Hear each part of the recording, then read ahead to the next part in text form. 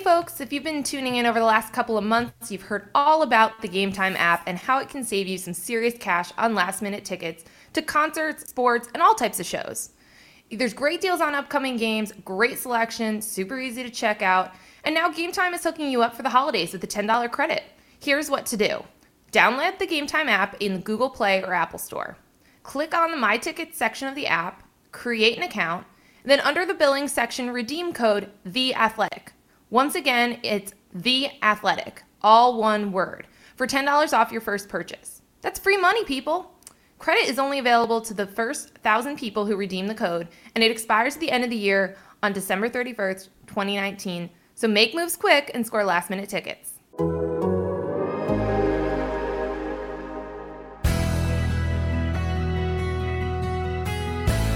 And we're going to enjoy this tonight, but on Friday, we're going to have another team meeting and we're going to get locked in on next year.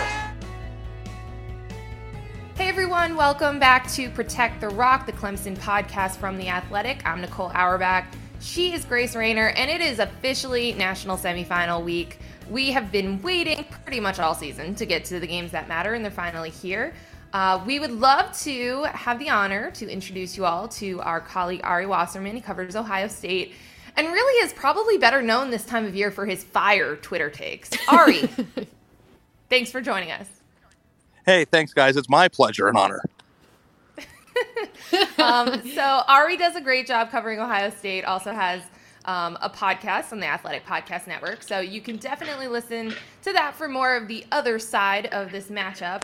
But we will start with this, Ari. One of your core tenets of belief system is that there are only 6 to 8 teams that can win a national championship every year, and there's a reason why. Can you explain that to our listeners? Oh, yeah. It's not my core tenet. It's like my Bible. If you look at just every single year, it's the same teams for a reason, and it's all based on what we saw happen on National Signing Day, the early signing period. So, it's about this game is about coaching. It's about development. It's about strength coach and all the things that we like to write about. It's all important. But you don't even have a chance to come out of the blocks unless you have a team that's loaded with NFL talent to win it all. And if you go look at the Clemson National Signing Day situation with 6 5-star prospects and the number 1 class, one of the best classes to ever be assembled in the modern day history of recruiting, they are going to be really, really good for the next 3 or 4 years because of that class. And every single season you have a window into why these teams are great. And if you take Ohio State as an example, I think they signed 9 top 100 players in the 247 Sports Composite rankings, and the rest of the Big Ten signed 6 total. It's about players. And, right at the beginning of my journalism career, I spoke with former Ohio State coach John Cooper, and he said, everybody tries to make college football so difficult. Well, it's really simple. The teams with the best players win. And to me, more important than even winning games, and I know it sounds crazy in the regular season for a coach, his job is to accumulate talent. And I'd say that's 80%. So if I were an athletic director and I saw my team underachieving in the world of recruiting, I would fire them because you don't even have a chance. So, the thing that I sometimes need to be better at is understanding that I cover a team like Ohio State that is one of the top 5 teams in America, and that's not the reality. And Clemson's in the same, category, but that's not the reality for 85% of the other teams. But, I do think that the teams in the Big Ten with the TV contracts and the money that they're getting, and I think teams can do better. And I just don't understand their strategies sometimes. I don't understand what they're doing. And, when you're signing a class that's up down there with group of 5 teams, how do you expect to ever beat Ohio State? Which is why they run through their schedules with no opposition. So, Ari, then what would be so obviously when athletic directors look at this, you can measure wins and losses on the football field. What would be considered, how do you measure underachieving? Is would you do that? You need to have this threshold of this ranking. I don't know. How do you measure that if you're an AD? I think when you're an AD, you have to have a real solid conversation with yourself at the beginning of the hiring process of identifying what is my program. What is it? Is it a team that should compete for a national championship? Is it a successful season if you win a bowl game? Or is it do you want to compete for a conference championship? And there's a lot of teams, like even in the Big Ten, like Penn State and stuff. I don't know that they enter a season thinking, hey, we're going to win a national championship this year. But if you're the athletic director and you want that, then you have to demand results in that way. So to me, I sometimes do have to, like, it's a good question you ask, because you have to measure that. And you can't just be like, well, you're the University of Utah, you should be winning national championships every year. That's not the way it works. But what you need to do is you need to figure out what exactly your threshold for success is in terms of what your program should do. And then you need to recruit to that level. And you measure that by what your peers are doing. So there's not a level of, well, you need to sign 6 5-stars like Clemson did if you're like Wake Forest.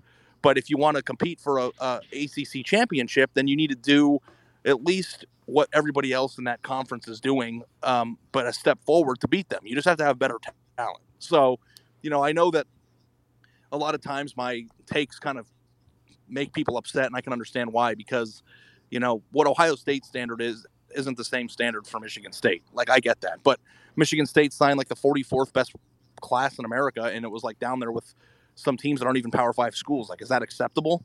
Is USC, I know that they put Clay Helton in a bad position with people not understanding whether or not he was going to be back next year, but is having a class that's worse than Bowling Green's acceptable for the University of Southern California?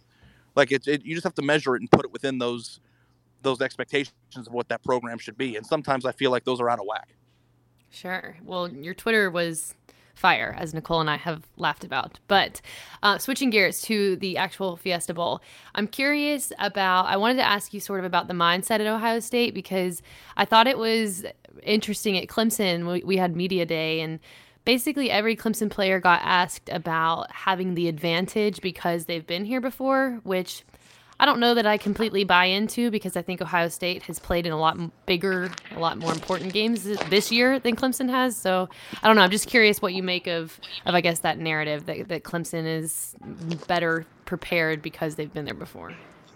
Well, I think it's twofold. And it's funny. And, when we get down to Phoenix together and we're all sitting together, I don't know if you remember, like, when we were in August, we're like, well, Clemson took Ohio State's spot in the national spotlight. Like, that's like something that we can do this week.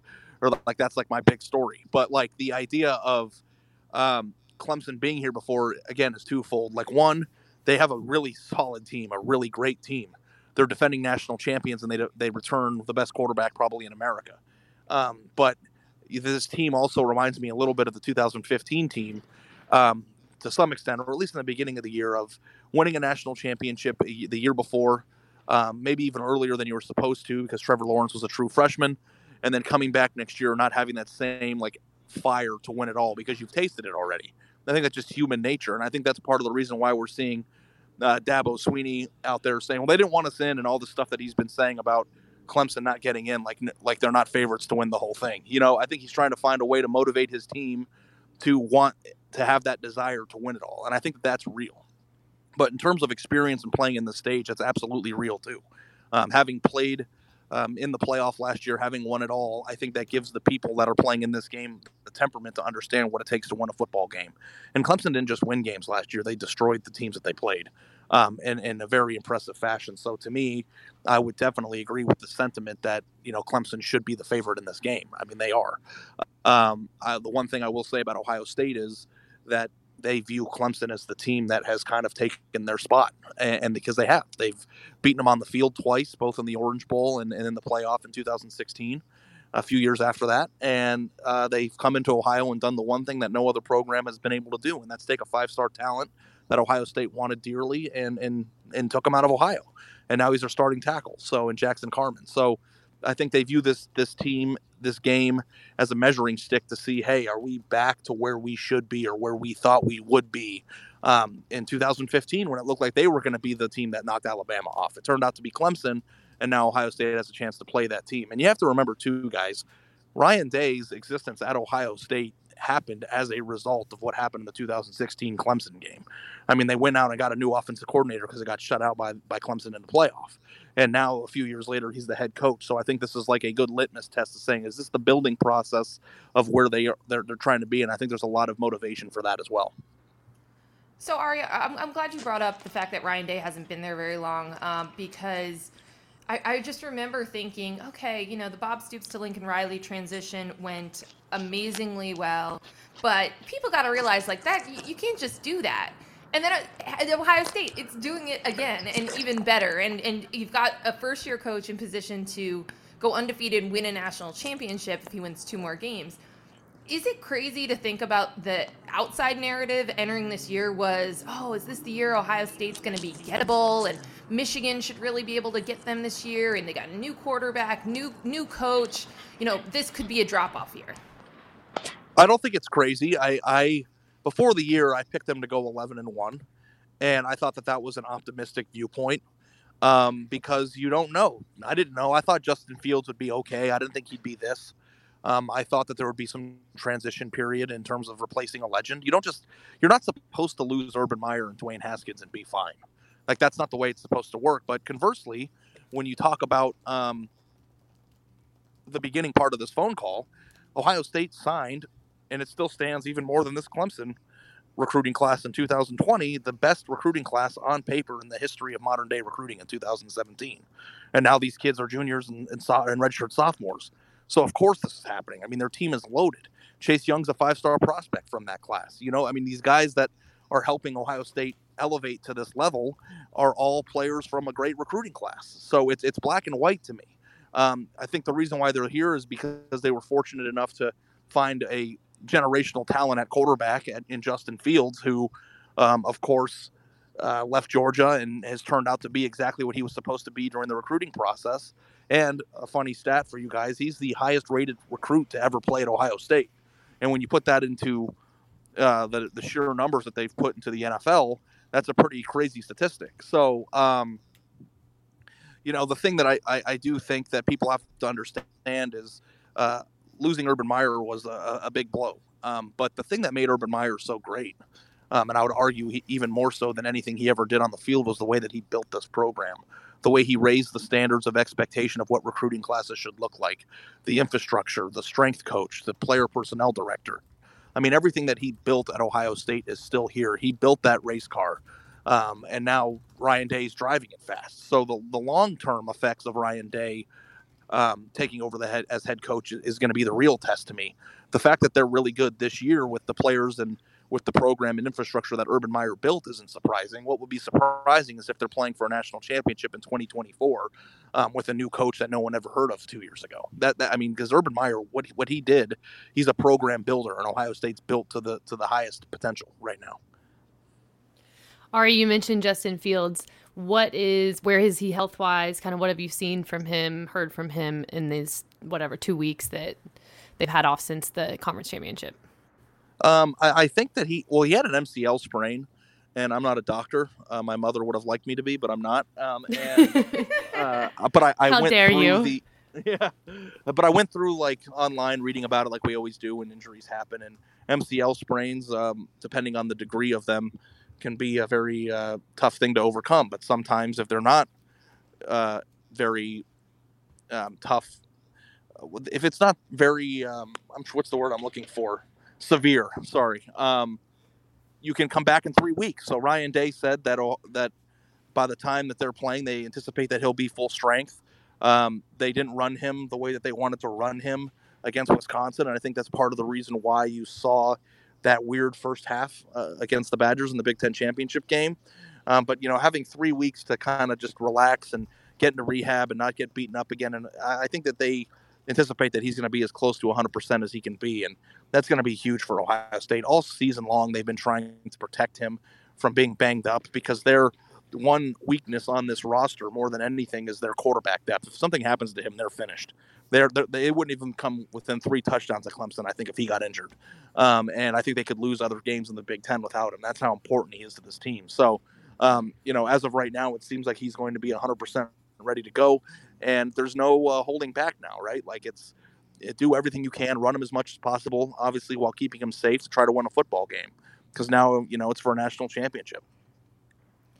Last football question, then we have a couple of Arizona recommendation questions since you spent some time out there. But last question is about Chase Young and going up against Clemson's offensive line. I'm curious, what you're expecting there, and then also just based on what Michigan and Wisconsin were able to do to limit him and his impact in those games, like how do you expect Clemson to approach him? I think those teams did a very good job of limiting Chase Young in terms of numbers, but they dedicated 2 or 3 or sometimes even 4 bodies to stopping him, which is going to allow other players on this team to, make plays. So Chase Young is maybe the first overall pick, or if not the number 2 pick in the upcoming draft. He's, in my opinion, the best player I've covered in 10 years, and that's including, the Bosa brothers and Michael Thomas and some of the guys now that are tearing it up in the NFL, even Ezekiel Elliott. I mean, he's been dominant. So to me, the most exciting matchup I'm really looking forward to seeing is Jackson Carman trying to block him, because when Jackson Carman was going through his recruitment here in Ohio, I went down to Cincinnati a lot and wrote a lot of stories about him, and he was supposed to be like the generational offensive tackle, the guy that comes in and plays 3 years and then goes to the pros. And I'm very curious to see a few years later, now that I get a chance to watch him with my eyes, see how much that prophecy has come true. And I think Ohio State's going to stand up Chase Young. They're going to do a lot of different things with him. He's going to rush from the middle on both sides. But, the most intriguing thing to me, besides obviously watching Clemson's unbelievable wide receivers try to, catch passes against Ohio State's secondary, is to see how they try to contain him. But the one thing that, the reason why I put him on my Heisman ballot is because even though he didn't put up stats in those games, you could see, Cone from Wisconsin, flinching a little bit or throwing balls too early, even because of the fear of him. Just his existence on the field is such a game changer. And obviously the more bodies you put dedicated to trying to stop him, the more people are going to have room to try to operate and make plays themselves. So he's an invaluable piece to this team. And outside of Justin Fields, when he got suspended, that was the last person they could afford to lose. All right, last but not least, what are your best food recommendations in Phoenix, and where are you going to make sure that I eat this week? Yes, this is important. Yeah, no, that's I don't know.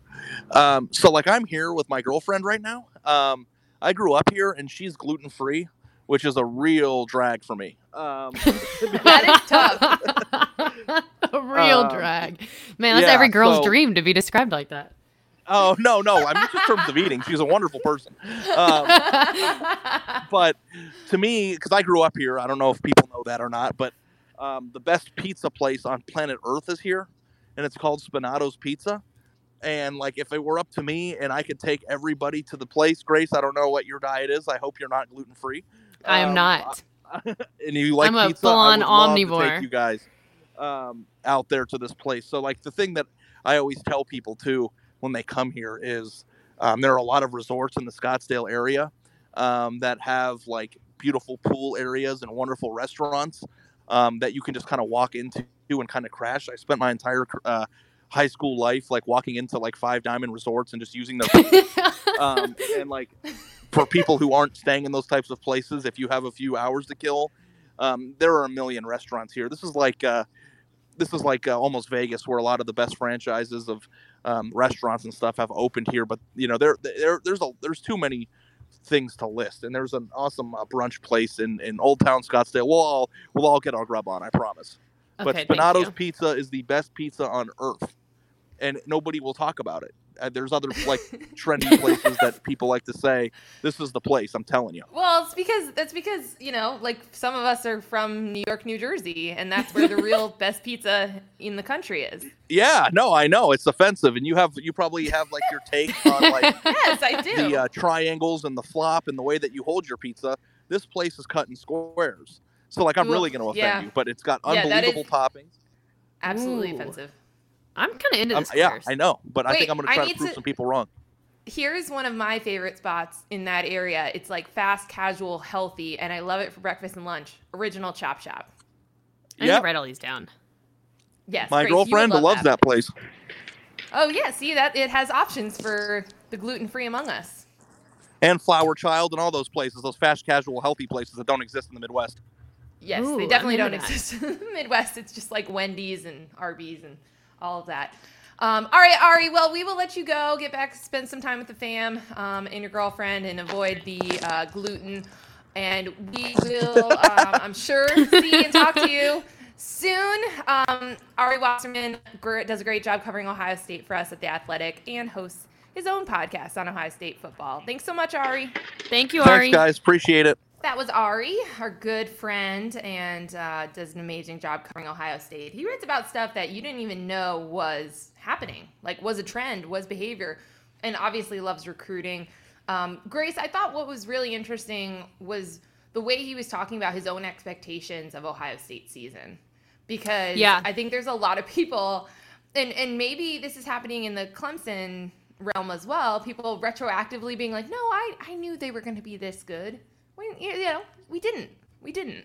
No, we didn't. I mean, I remember very vividly having that conversation with him in Chicago at our college football summit for The Athletic. And he mentioned it just a few minutes ago about how we were sitting at this restaurant and we were talking like, has Clemson taken Ohio State's spot, in the national spotlight? And we had this entire conversation about it, less than 6 months ago. So yeah, I thought that was really good stuff. Great stuff, as always. And he's absolutely right about that matchup with Chase Young. So lots to think about. We will have plenty more on our site at The Athletic throughout the week leading up to the Fiesta Bowl. We also have lots leading into the Peach Bowl. So be sure to check it out. But on that note, we will let you go. We want to wish everyone who listens to us a happy holidays. We hope you guys get some time with your families or some time in Phoenix if you get out there for the game. And we just really appreciate you listening, tweeting, reviewing, commenting. So we're just very grateful for you. Have a great holiday, and we'll talk to you soon.